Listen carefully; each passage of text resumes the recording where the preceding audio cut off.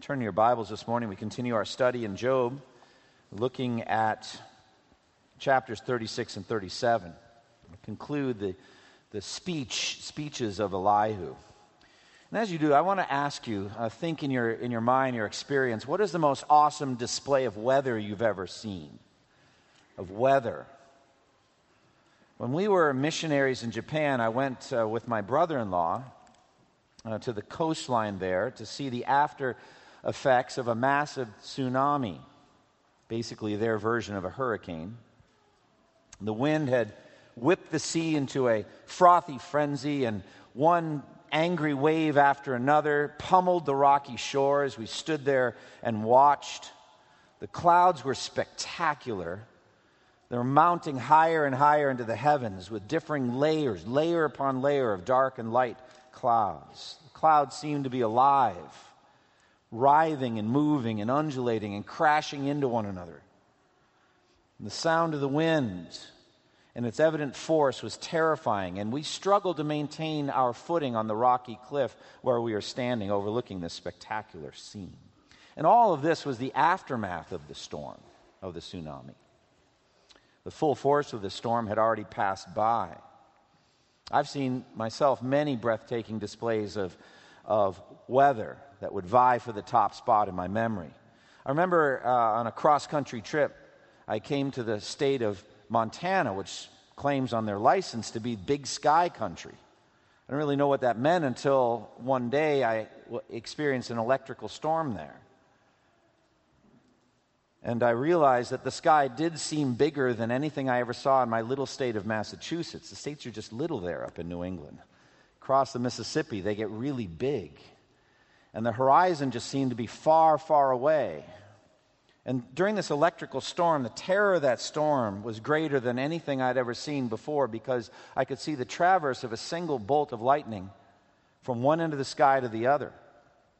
As Jesus talked about in his second coming glory, as lightning that comes from the east is visible even in the west, so will be the coming of the Son of Man. Now, as we come to these two chapters in Job 36, 37, we come, as I said, to the final speech of Elihu, the mysterious man of God who just drops into this account, and he comes to speak on God's behalf. And he's going to use the staggering power of God displayed in weather, displayed in the clouds, in wind and thunder and lightning, to remind Job and all of us to trust God, especially in times of affliction. Today we're going to find that the basic message from Elihu in these last two chapters will be essentially the same message that what Almighty God himself will say to Job in chapters 38 through 41. Central thesis is this: God is a wise and loving teacher. He uses creation to teach us his nature. And then he uses trials to teach us our own sinfulness and dependency on him. God the teacher. Therefore, the best we can do in times of suffering is to humble ourselves before him and trust him more than ever. Look at the wonders of God in creation. Understand the God behind those wonders. Understand that same God is managing your life, and he knows how to do it. So trust him. That's the message. It's going to be the same that we see in Job 38 through 41, God's speeches. So let's begin by walking through what Elihu says. And we'll start with ascribing righteousness to our Maker. This is going to be probably the central theological idea in this sermon. Ascribing righteousness to our Maker. Get verses 1 through 4. Elihu continued, "Bear with me a little longer, and I will show you that there is more to be said in God's behalf. I get my knowledge from afar. I will ascribe righteousness to my Maker. Be assured that my words are not false. One perfect in knowledge is with you." I believe as we look at this statement, I will ascribe righteousness to my Maker. There's a very clear reason why Elihu feels the need to do this. We come to the theological topic of theodicy, or the justification of God. The vindication of God. What do I mean by that? Well, human suffering, or the problem of evil, the problem of wickedness in a world that God runs, is one of the great issues, one of the offensive issues for people who question the existence of God. They're going to bring it up. They regularly accuse God of non-existence even because of the magnitude of human suffering in the world. They say it is impossible for the God you say that exists, a God who is wise, a God who is loving, a God who is powerful. Those are the three attributes all the time on this issue. His wisdom, His power, His love. To exist. It's impossible for such a God to exist because of all the suffering we see in the world, all the wickedness we see in the world. So either God is not wise, or perhaps He's not loving, or perhaps He's not powerful, or perhaps He doesn't exist at all. So Christians seeking to win a lost world to faith in Christ have sought to defend the honor of God, to vindicate His ways to a vicious and skeptical world. This is theodicy, the justification of God, or vindication of God. Amazingly, I believe this is the very thing Elihu is determined to do here. Verse 3, I will ascribe righteousness to my Maker. Notice he speaks of God as my Maker. That is appropriate because the centerpiece of his evidence here will be God's activity in creation, in making and sustaining and ruling over everything in the universe. And so here we want to take Elihu's words and turn it around to all of us who read this text. This is the application for us. Ascribe righteousness to your Maker, and especially do it when you're suffering. When you're tempted to think God is being unfair or God's being unjust to you, ascribe righteousness to your Maker. That's the main idea. The God who knit you together in your mother's womb, the God who has sustained your life every day since that time, that God who not only made you but actually made all things in the universe, that God is righteous. He doesn't make mistakes, this mighty God. So Elihu, as he begins to talk, he introduces himself again with this preface. And he asks for patience because he has more to say. Bear with me a little longer, he says. I want to speak on God's behalf. I want to speak a word for God, as the theologian and writer said. Who speaks for God? We, His people in this world, should speak for God. Who speaks for Him? Elihu wants to do that. And Elihu claims to gain wisdom or get his wisdom from afar. He really is claiming to get his wisdom from God Himself. He claims his words are not false. He even actually claims to be one who is perfect in knowledge. Now here the rubber meets the road on our hermeneutic on Elihu. If you're going to band him together with one of his friends and kind of cast him out in that regard, though there's no biblical reason to do so, but you're going to band them together, then you're going to walk through Elihu's statements and find fault with things he says. You may say, what an arrogant individual. One perfect in knowledge is here with you. Imagine saying that to your friends. I want you to know, one perfect in knowledge is here talking to you right now. But it's a whole different matter, isn't it? If you believe in the office of a prophet or in prophecy. A prophet, under the control of the Spirit, actually is perfect in knowledge. You're hearing, when you hear a prophet speaking under the inspiration of the Holy Spirit, you are hearing not the word of a man, but the word of God through a man. Scripture throughout testifies of this. Apostle Paul said this to the Thessalonians. You heard the word from us as the word of God, as it really is, not the word of men. And so that's how I hear Elihu here. He's speaking under the power and the influence of the Holy Spirit as a prophet would. And we're going to see much similarity between Elihu's approach and God's approach. Very similar. It's like they have the same script. By the way, that happened at the time of Jesus' resurrection. The angels come to the empty tomb. Mary is there weeping. And the angels, though she doesn't think they're angels, but the angels say, why are you weeping? A few moments later, Jesus shows up. What's the first thing He says to her? Why are you weeping? It's interesting how the messengers of God, the ones that are truly from God, and God Himself say the same thing. And so it is here with Elihu. He's going to give us natural theology. He's going to give us creation theology. We'll talk more about that in a moment. What may be learned about God from creation to make His point. And God's going to do the same thing. It's going to walk through a lot of the same material and many other things besides. And the basic idea is this: a human being should never, ever question a God who can make all of that.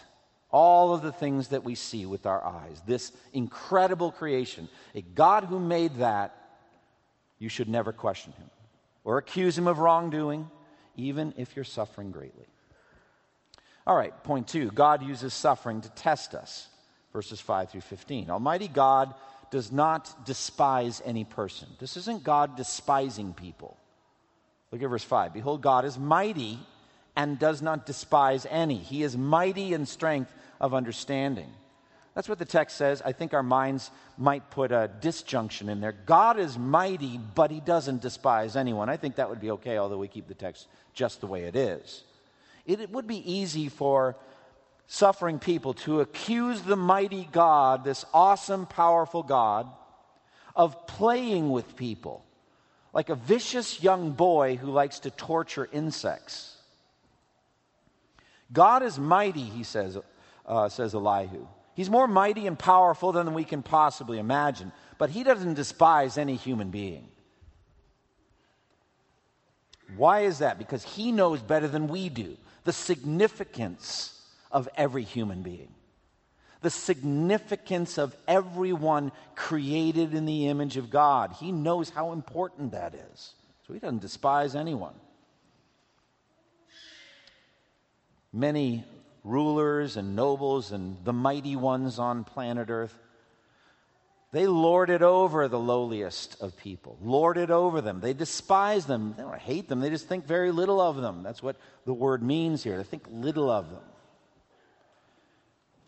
They can't be bothered. Those people have no access to that mighty person. Can't get in. He doesn't listen to them. He ignores them. He just lives his high and mighty life. Well, that's not God. God despises no one. And he is mighty in understanding. He understands everything on earth. He understands what you're going through. He understands your life situation. He understands you and what you need. He understands everything, and he doesn't despise you. Just because we are so limited, because we are so small, we could say, what is man that you're mindful of him? We're just small, puny in strength, yet God doesn't despise any one of us. Think about how angry Jesus got with his disciples when parents were bringing little children to Jesus. Remember, and the disciples were rebuking those people, and they couldn't get access, and Jesus got angry at them. Their approach is, Jesus is an important man. He doesn't have time for children. And Jesus became indignant with them and said, let the little children come to me, and do not hinder them. For the kingdom of God belongs to such as these. I tell you the truth, anyone who will not be converted, transformed, and be like a little child will not receive the kingdom of God. That's how we receive it. And he took the children in his arms, and he put his hands on them and blessed them. That's him living out what Elihu says about God. He doesn't despise even the smallest among us. God does cut off the wicked, verse 6. He's active in cutting off the wicked. Here, Elihu only briefly addressed that lamentation we saw back in Job 21. Remember how he's refuting his friends, saying their basic premise is, as soon as you're wicked, God crushes you. That's the thing. Job says, actually not. There are wicked people that do very well, and they make it to the end of their lives, surrounded by all of their loved ones, and they die in their sleep. Job 21. Elihu says, actually, the wicked don't escape justice. God sees to it that they get justice. Eventually, he brings the hammer down, verse 6. But concerning the righteous, God uses suffering to teach them, verse 7 through 10. He does not take his eyes off the righteous. He enthrones them with kings and exalts them forever. But if men are bound in chains, held fast by cords of affliction, he tells them what they have done, that they have sinned arrogantly. He makes them listen to correction and commands them to repent of their evil. So God exalts righteous people. He puts them in key positions in society. Even better, someday he'll exalt all of the righteous into heavenly glory and give them thrones, and we will consort with one another with the great ones in history. But along with that, he sometimes afflicts his people with great suffering. Elihu likes it to being held with chains of affliction, cords of affliction. Think of somebody battling chronic illness like cancer, and wave upon wave of tests and diagnostics come back, and it's very, very difficult. It's like they're bound, lashed down by this trial. They can't escape it. They can't sever that cord. It's holding them fast. They can't run and leap and fly and sing. They're held down, they feel, by this chain of affliction. God brings chains of affliction on people.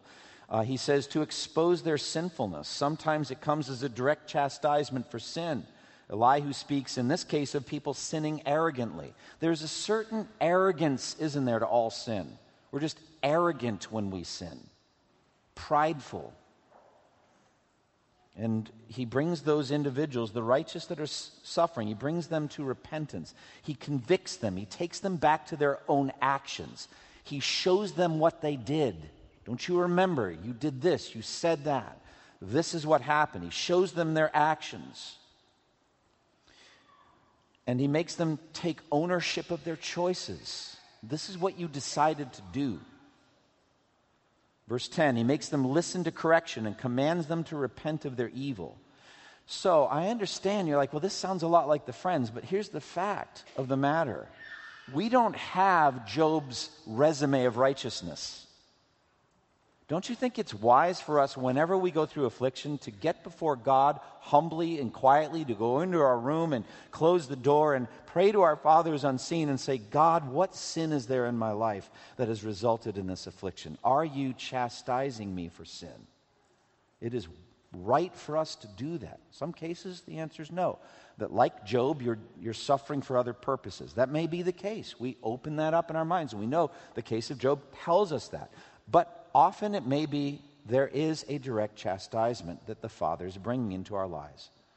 We should not assume that set is zero, empty. We would never be chastised for our sins. I think we often are. And that's Hebrews 12. And so we should go to God, and he makes us listen to correction and own our own actions, and he commands us to repent of our choices, of our sin, of our evil. The trial then therefore sifts people and tests them. The suffering puts people at a fork in the road, and God is testing them to see how they'll respond. Verses 10 through 12. He makes them listen to correction, commands them to repent of their evil. If they obey and serve him, they will spend the rest of their days in prosperity and their years in contentment. But if they do not listen, they will perish by the sword and die without knowledge. So trials come to all kinds of people, everybody really. And when they come, how those people respond sifts them out. There's a sifting that goes on. Shows a lot about the state of your soul.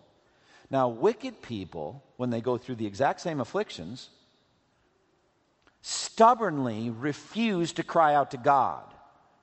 They actually use it as an excuse to get even angrier at God than they were before. Look at verse 13 and 14. The godless in heart harbor resentment. Even when he fetters them, there's that chain of affliction, that bondage of affliction. When he fetters them, they do not cry for help. They die in their youth among male prostitutes of the shrines, the text says. Many say there are no atheists in foxholes. In other words, when you're in the battle, you're going to cry out to God. You're going to find God in that foxhole. Well, actually, that doesn't always happen. In fact, it often doesn't happen. Frequently, when wicked people go through these exact same afflictions, they double down on their rebellion, actually. They feel strong in their rebellion because of their suffering. Isaiah 8:21 speaks of this exact same issue. These are wicked people going through affliction. Distressed and hungry, they will roam through the land. When they are famished, they will become enraged, and looking upward will curse their king and their God. Isaiah 8:21. You see the same thing in the afflictions that happen in the book of Revelation. These punishments and judgments come on the earth, and the people don't repent. They get even angrier at God. Revelation. Conversely, godly people, enduring the exact same trials, will use them wisely. Look at verse 15. Those who suffer, he delivers in their suffering. He speaks to them in their afflictions. God speaks to them in their afflictions. He's telling them many things. He's using the affliction to communicate with them. And, point 3 in my outline, God is wooing them. He's wooing them toward himself. But along with that comes a warning. So also is evil. There's a siren call of evil. So God is wooing you in the affliction, but so also is evil wooing you, enticing you. Verses 16 through 21.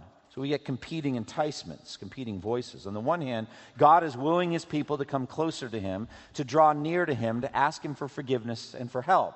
God is telling you, use the affliction wisely. Draw closer to me in repentance. Ask me for forgiveness. Ask me for help. On the other hand, though, evil is alluring you. Evil is enticing you, pulling on you with the deadly siren call of rebellion.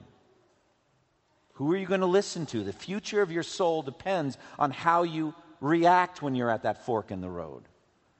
So God is wooing his people, verses 15 and 16. But those who suffer, he delivers in their suffering. He speaks to them in their affliction. He is wooing you from the jaws of distress to a spacious place, free from restriction, to the comfort of your table, laden with choice food. So in your suffering, God is speaking his wisdom into your life. He's speaking his purpose into your life and your love into your life. He's wooing you to himself.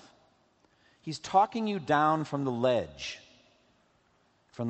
of rebellion, from the ledge of sin and destruction, from the jaws of distress. He's enticing you, wooing you away from that, he says, to a place of richness, to a banquet table laden in his presence.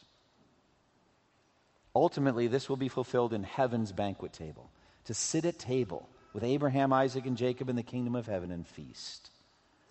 God prepares a table before us in the presence of our afflictions, and he feeds us. That's going to happen. I already decided, church, what the title of my last sermon in Job will be. I'm going to write it, I think, God willing, this week, a number of weeks ahead. The happy ending. Does that sound good? I'm looking forward to the happy ending. You guys have read ahead. You know what happens, don't you? I'm not going to tell you now. Another sermon, another day, God willing. But there is a happy ending for us at the end of all of these afflictions. But at the same time, evil is alluring, it's wooing, it's enticing. It's a warning here. Now, Elihu is speaking, I think, directly to Job here, and he's not accusing him of sin, but he's warning him. Don't give in to resentment. Don't give in to bitterness. Don't give in to rebellion against God. Look at verses 17 through 21. But now you are laden with the judgment due to the wicked. Judgment and justice have taken hold of you. Be careful that no one entices you by riches. Do not let a bribe turn you aside. Would your wealth or even all your mighty efforts sustain you so that you would not be in distress? Do not long for the night so you can drag people away from their homes. Beware of turning to evil, which you seem to prefer to affliction. These are sharp words, words of rebuke, words of warning. Don't go in that direction. Some people, when they're in the midst of affliction, begin to question the way they've been living their lives up till now. I mean, in piety, in righteousness. What good has it been to me to serve God all this time? How has it benefited me? I'm here now suffering the same afflictions as the wicked. What good has all my praying done? If this is how God treats his friends, it's no wonder he has so few of them, some have said. Or we hear that bitter wooing or enticing from Job's wife. Are you still holding on to your integrity? Curse God and die. That's the voice of evil. Are you holding on to your piety, to your godliness, to all your praying, your righteousness? You're holding on to that? So evil's saying, I've got a better way. Why don't you just forget all that piety and religion and follow us, and we'll share a purse together, so to speak. We will lay in wait for souls and drag them off, Proverbs 1. Elihu's saying, don't do it. Don't give in to that siren call of evil. Now Elihu turns to his main message. The God of creation gives you everything you need for life. He also will give you everything you need to endure this affliction. He is worthy of your full trust in the midst of your suffering. So point 4, God uses creation to teach us his nature. So Elihu fills Job's mind and ours with majestic thoughts of God. So for me, I'm not just along for the ride. I like reading good poetry. I like reading descriptions of nature. But I am asking, what is this here for? Why is this in the book of Job? We have to ask that question. I think the point is, the God of creation knows you, is wise and loving, and you can trust him in the midst of your affliction. So first, God is an exalted teacher. Verse 22, God is exalted in his power. Who is a teacher like him? I love that. That's a helpful little reminder. Just put this weapon in your arsenal for when you go through affliction. God is a teacher. God is going to use it to teach you himself. So we should think God is just generally teaching you about himself all the time in creation, but he's also going to teach you in the midst of affliction. And the lesson is always the same. God himself. God is the lesson. We will learn God in all of this. We will learn God by looking at nature. We will learn God by looking at him in the midst of our sufferings. That's what he's saying. So, how majestic is God? Well, he's infinitely majestic. He is a majestic, sovereign king. He is an independent king. Look at verse 23. Who has prescribed his ways for him? I went back yesterday as I was practicing the sermon, working on this. I looked at this word in multiple translations. Who has prescribed his ways for him? There are a lot of different aspects, but they all get about the same thing. Who has assigned God his ways? You like that? Who has told God what to do? You could look at it, who has been his counselor? You heard those words before. Who has understood the mind of the Lord or instructed him as his counselor? Whom did the Lord consult to enlighten him, and who taught him the right way? Isaiah 40, 13, and 14. That's the kind of thing. Who did God turn to when he said, I don't know what to do? That never happened. No one assigns God his ways. And secondly, no one can say to him, you have done wrong. God is accountable to no one. I'm going to zero in on this concept, God willing, in a later sermon. God is not accountable to us. So he doesn't have to give any explanation to us for what he's done. Verse 23. Point of the universe is that God's glory would be on display, that we would see his glory, that we would study his glory, that we would savor his glory and celebrate his glory. That's what our job. The earth will be filled with the knowledge of the glory of the Lord as the waters cover the sea. It's our job to be the knowing ones. We know his glory and celebrate him. Look at verses 24 through 26. Remember to extol his work, which men have praised in song. That's just a call to praise him. Just remember to extol him, praise him, which others have written songs about. You should sing. In the midst of your affliction, sing. Verse 25, all mankind has seen it. Men gaze on it from afar. How great is God, beyond our understanding. The number of his years is past finding out. And so Elihu then just waxes eloquently concerning the glories of God in creation. This is what we call natural theology. We're going to be swimming in it over the next number of weeks, God willing. Natural theology. What does that mean? What you can learn about God from what he has made. Romans 1:20. Since the creation of the world, God's invisible qualities, his eternal power and divine nature, have been clearly seen, being understood from what has been made, so that people are without excuse. So by looking at creation, you can learn what God is like. God is the infinite, the unsearchable creator and sustainer of everything in the universe, visible and invisible. He is all-sufficient. He doesn't need anything from the creation or the creature. But he actually gives to the creation everything it needs to continue to exist. He sustains all of creation by his powerful word. And he sustains creation in the function for which he created it. That's what God does. Then he talks about weather, as I began the sermon. Clouds, rain, thunder, and lightning. Look at verses 27 through 30. He draws up the drops of water, which distill as rain to the streams. So he evaporates them, lifts them up off the earth, they gathers them, and then he drops them down where he wants them. Verse 28, the clouds pour down their moisture, and abundant showers fall on mankind.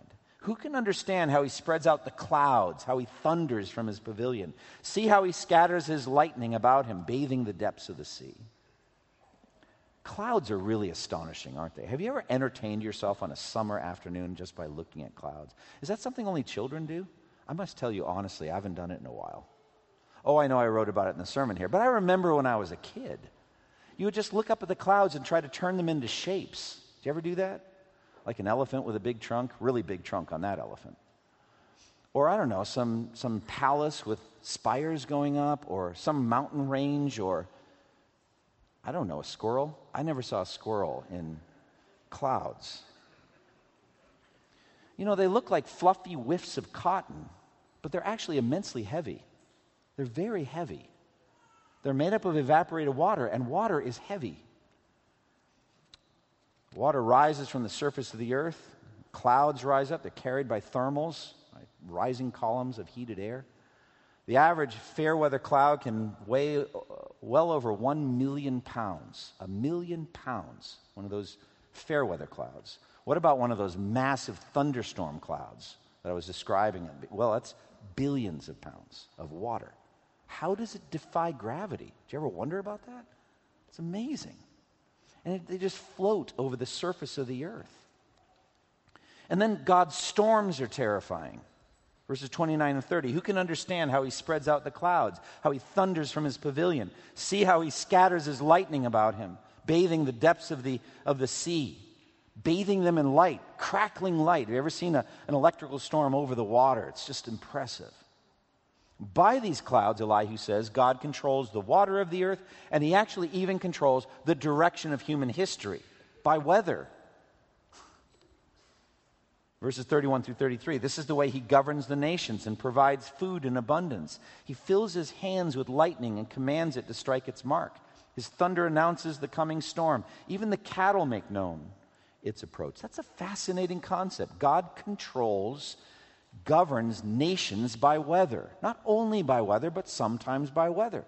Like battles have been influenced decisively by a sudden rainstorm that hinders the movement of troops from one place to another. It happens. And how much more the economy, how withholding water from one place or giving suitable or appropriate water to another place causes food to grow and a balance of wealth that affects the unfolding history of nations. It's amazing. And then we come to the terror of thunder and lightning. You could say, look, Pastor, I've outgrown all that. I'm not afraid of thunder and lightning at all. Have you ever had one strike literally right over your head? What's happening to your heart rate at that moment, dear friends? Especially if it was unexpected. And it's unbelievably loud. It's terrifying. Chapter 37, verse 1 through 5. At this my heart pounds and leaps from its place. Yes, that's you in an electrical storm. Listen to the roar of his voice, to the rumbling that comes from his mouth. He unleashes his lightning beneath the whole heaven and sends it to the ends of the earth. After that comes the sound of his roar. He thunders with his majestic voice. When his voice resounds, he holds nothing back. God's voice thunders in marvelous ways. He does great things beyond our understanding. Elihu acknowledges that his own heart pounds whenever he sees an electrical storm. And the thunder and lightning go together, for thunder is caused by the rapid expansion of air surrounding the path of a lightning bolt. Lightning is the discharge of the static electricity that's happening between the clouds as they rub against each other. A lightning bolt takes only a few thousandths of a second to make its journey to the surface of the earth, but its effects are overwhelming. Lightning bolts heat the air around the bolt to a temperature as high as 50,000 degrees Fahrenheit. That's 5 times hotter than the surface of the sun. The combination of thunder and lightning always has the power to strike terror into the hearts of people. The wicked Emperor Caligula was so terrified of electrical storms, thunder and lightning, that he would run into a corner or literally hide under a bed. He was the Emperor of Rome, hiding under a bed in an electrical storm. And then there's Martin Luther, who was a law student making his way across a field in Germany. Electrical storm traps him. He's hundreds and hundreds of yards from the forest or from any safety. He falls down in the mud and makes a vow to the patron saint of miners. Help me, St. Anne, I shall become a monk. Medieval Catholic theology. He was going to earn his way out of hell by becoming a monk, but that led him on a journey to discovering the gospel. But it was an electrical storm. Brilliant, jagged, blinding light coupled with overpowering, deep, rolling sound. Our senses reel with the power. They're designed by God, among other things, dear friends, to strike terror in the hearts of arrogant, rebellious human beings. And he does it easily. You remember Exodus 19, the Ten Commandments? Remember God descending in a cloud and fire to the top of Mount Sinai? And do you remember how the earth shook beneath their feet and there was an electrical storm? Exodus 19:16. On the morning of the third day there was thunder and lightning with a thick cloud over the mountain and a very loud trumpet blast. Everyone in the camp trembled. The book of Hebrews tells us something we didn't know. Moses was so terrified at the sight that he said, I am terrified with fear. Everyone was afraid. 10 times in the book of Revelation, 10 times, thunder and lightning are used to show the terrifying power of the presence of God. Thunder and lightning. So Revelation 11:19. Then God's temple in heaven was open, and within his temple was seen the ark of his covenant. And there came flashes of lightning, rumblings, peals of thunder, an earthquake, and a great hailstorm. Elihu calls thunder the voice of God. Beyond this, Elihu talks about God's control of weather, verses 5 through 14. God's voice thunders in marvelous ways. He does great things beyond our understanding. He says to the snow, fall on the earth, and to the rain shower, be a mighty downpour, so that all men that he has made may know his work. He stops every man from his labor. They have to stop working because it's a downpour. The animals take cover. They remain in their dens. The tempest comes out from its chamber, the cold from the driving winds. The breath of God produces ice.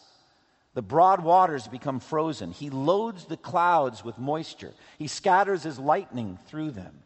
At his direction, they swirl around over the face of the whole earth to do whatever he commands them. He brings the clouds to punish men or to water the earth and show his love. Verse 14, listen to this, Job. Stop and consider God's wonders. The range of precipitation, all of which God controls. The volume of rain, differing levels, like there's a sprinkle. Have you ever been in a sprinkle? And then a spring shower. Then there's a downpour. Then there's sheets of rain. I like to talk about the car wash effect. Have you ever been in one of those? I don't know what it is about this region. I never saw this in the state I grew up in. But you know, you can have this like pocket of rain and drive through it. It takes about a minute to drive through, but it's like a car wash. And then the other side, the road is literally dry, bone dry. But in that car wash, it's hard to drive. You can't see much beyond the hood of the car. Then there's the temperature that God controls. Sometimes it's warm, sometimes colder, sometimes freezing. And then different types of precipitation. There's rain, there's snow, there's hail, hailstorms. And then there's the effect of the precipitation. As he says, men have to stop working, animals take cover. So God uses the clouds, he says, both to punish men, but also to water the earth and to show his love for people. Verse 13. All of these are done at the will and bidding of God for his inscrutable purposes. And man is powerless over the weather. I don't know of any research being done to control weather patterns.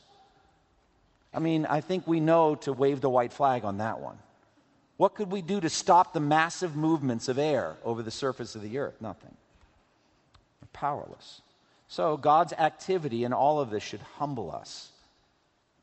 Verses 14 through 18. Listen to this, Job. Stop and consider God's wonders. Do you know how God controls the clouds and makes his lightning flash? Do you know how the clouds hang poised? Those wonders of him who is perfect in knowledge?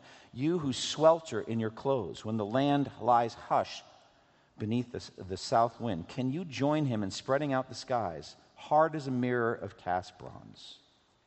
Now, this is the very approach that God is going to take with Job in chapters 38 through 41. You are limited in knowledge. You are limited in power. You are limited in longevity and lifespan. Who are you to question me? He's going to take this exact approach that Elihu's taking here. Such a mighty God of creation is worthy of our adoration and trust, even in times of suffering. Fifth point, consider God's wonders then and revere him. Verses 19 through 24. Tell us what we should say to him, that we cannot draw up our case because of our darkness. Should he be told that I want to speak? Would any man ask to be swallowed up? Now no one can look at the sun, bright as it is in the skies after the wind has swept them clean. Out of the north he comes in golden splendor. God comes in awesome majesty. The Almighty is beyond our reach and exalted in power. In his justice and great righteousness he does not oppress. Therefore men revere him, for does he not have regard for all the wise in heart? So let's just get to the point here. Elihu is warning Job to stop preparing his court case. You know how Job wants to have his day in court with God as his legal opponent? He thinks he can walk boldly into the presence of God with his legal arguments about his righteousness and accuse God of injustice concerning him. But the God of thunder and lightning, the God who sends every drop of rain that has ever fallen on earth, the God of creation and of glory, will not be impressed with any of Job's credentials or any of his arguments. None of them. And would not a mortal man be swallowed up by the infinite sea of God's majesty? We cannot look at the sun directly when the clouds are gone, Elihu says. We'd be instantly blinded. But God created and sustains the sun. His glory is greater than the sun. God comes out of the north with golden splendor, riding on the clouds of awesome glory. He speaks in a voice of thunder. Almighty God then is infinitely above our reach. Hear that, Job, and hear that, all suffering people. God's righteousness is perfect. So here's my final advice, verse 24. Fear him, for he does not regard any, does not regard any who are wise in their own conceit. Fear him. That's just his way of saying God opposes the proud but gives grace to the humble. He's not going to look at you if you are arrogant. So you better humble yourself before him and he'll give you grace. All right, so that's Elihu, chapters 36, 37. What lessons can we take from this? Well, the central lesson we've said throughout the sermon: the God of this glorious creation is worthy of your full trust. When you are suffering afflictions, realize that this mighty God will not do wrong in your case. He knows what he's doing. You need to trust him. When you're suffering afflictions, draw near to him in humble worship. Humbly ask him for relief, ask him for wisdom, ask him, how have I sinned? And expect that there is some answer, and then repent of that sin. But don't accuse God of unrighteousness, of injustice. As Elihu said, realize that God is a teacher. He's using creation every day to teach you his nature. But he's also using afflictions to teach you. And what should you learn? That you're a creature and he's the creator. He's infinitely above you. And secondly, that you're a sinner in need of repentance. You have sinned and need to repent. And so like Job at the end of this book, so will you. When you have this encounter with God, you're going to feel that sinfulness and you're going to repent. And use the trial. You're at the fork in the road. Use it to get closer to God, not to hear that evil siren song to get further away from God. Beware of evil. Beware of murmuring against God, seething in rebellion, questioning the goodness of God or the justice of God or mercy of God. Don't do that. Ultimately, all roads in Scripture lead to Christ. Now let's look at what the basic issue is here. Elihu is here to speak on God's behalf. God will tell very clearly what he's angry at Job at. How can you accuse me of injustice, of unrighteousness? Now here's what I want to say to you. You can't really see the righteousness of God in creation. It's hard to see righteousness. I can see power. I can see wisdom. I can see love. It's hard to see righteousness there. No, friends, the greatest display of righteousness there has ever been is the death of his only begotten Son. That's where you see righteousness. God presented Christ as a propitiation, a sacrifice of atonement for our sins. He did this, Romans 3:25 and 26, to demonstrate his justice, his righteousness, because in his forbearance, he left the sins committed beforehand unpunished. You look at history, you look at how God treats different people, you'll get confused. You won't see that God is always like smacking the wicked as soon as they do injustice, or that he's doing, it's confusing. What you have to do is look to what God did in his only begotten Son, the only pure man that has ever lived. He crushed him on the cross. And why? Because he is our sin-bearing substitute. God made him, Christ, who had no sin, to be sin for us, and then crushed him, so that in him we might become the righteousness of God. That is the single greatest display of the righteousness of God there ever has been or ever will be. God did it to demonstrate his justice, his righteousness. So if you ever want to question the righteousness of God, look to the cross. And then secondly, know that the one who died there is there to be a merciful and faithful high priest to help you through your trials. He's not distant. He is God with us. He walks with you through the trial. He knows what it is to be tempted. He knows what it is to suffer. And so it says in Hebrews 2:17 and 18, Christ is a merciful and high priest in service to God, that he might make atonement for the sins of the people. Because he himself suffered when he was tempted, he is able to help those who are being tempted. Finally, picture, I don't know if you're ever going to get out to Montana, but picture in your mind big sky country. Picture in your mind the lightning that flashes from the east, visible even in the west. And at that time, Jesus says, the sign of the Son of Man will appear in the sky, and all the nations of the earth will mourn. They will see the Son of Man coming in power and great glory on the clouds of the sky. That's what we're looking forward to, a display of the justice and righteousness of God and the salvation that waits for all of us. Close with me in prayer. Lord, thank you for what we learn from Scripture. It's deep, it's complicated, it's not easy to walk through these verses. Father, give us the ability to hear these lessons and take them to heart. Help us to realize, not with any sense of dread or ominousness, but that you are, in fact, right now preparing us for suffering and affliction that you will bring wisely into our lives later. Help us, O Lord, not to turn away in rebellion, but to turn to you in love and in faith. In Jesus' name, amen. Hi, this is Andy Davis. I hope that you've enjoyed this sermon. For more of my resources, please go to twojourneys.org, and may the Lord Jesus Christ bless you as you continue to serve him.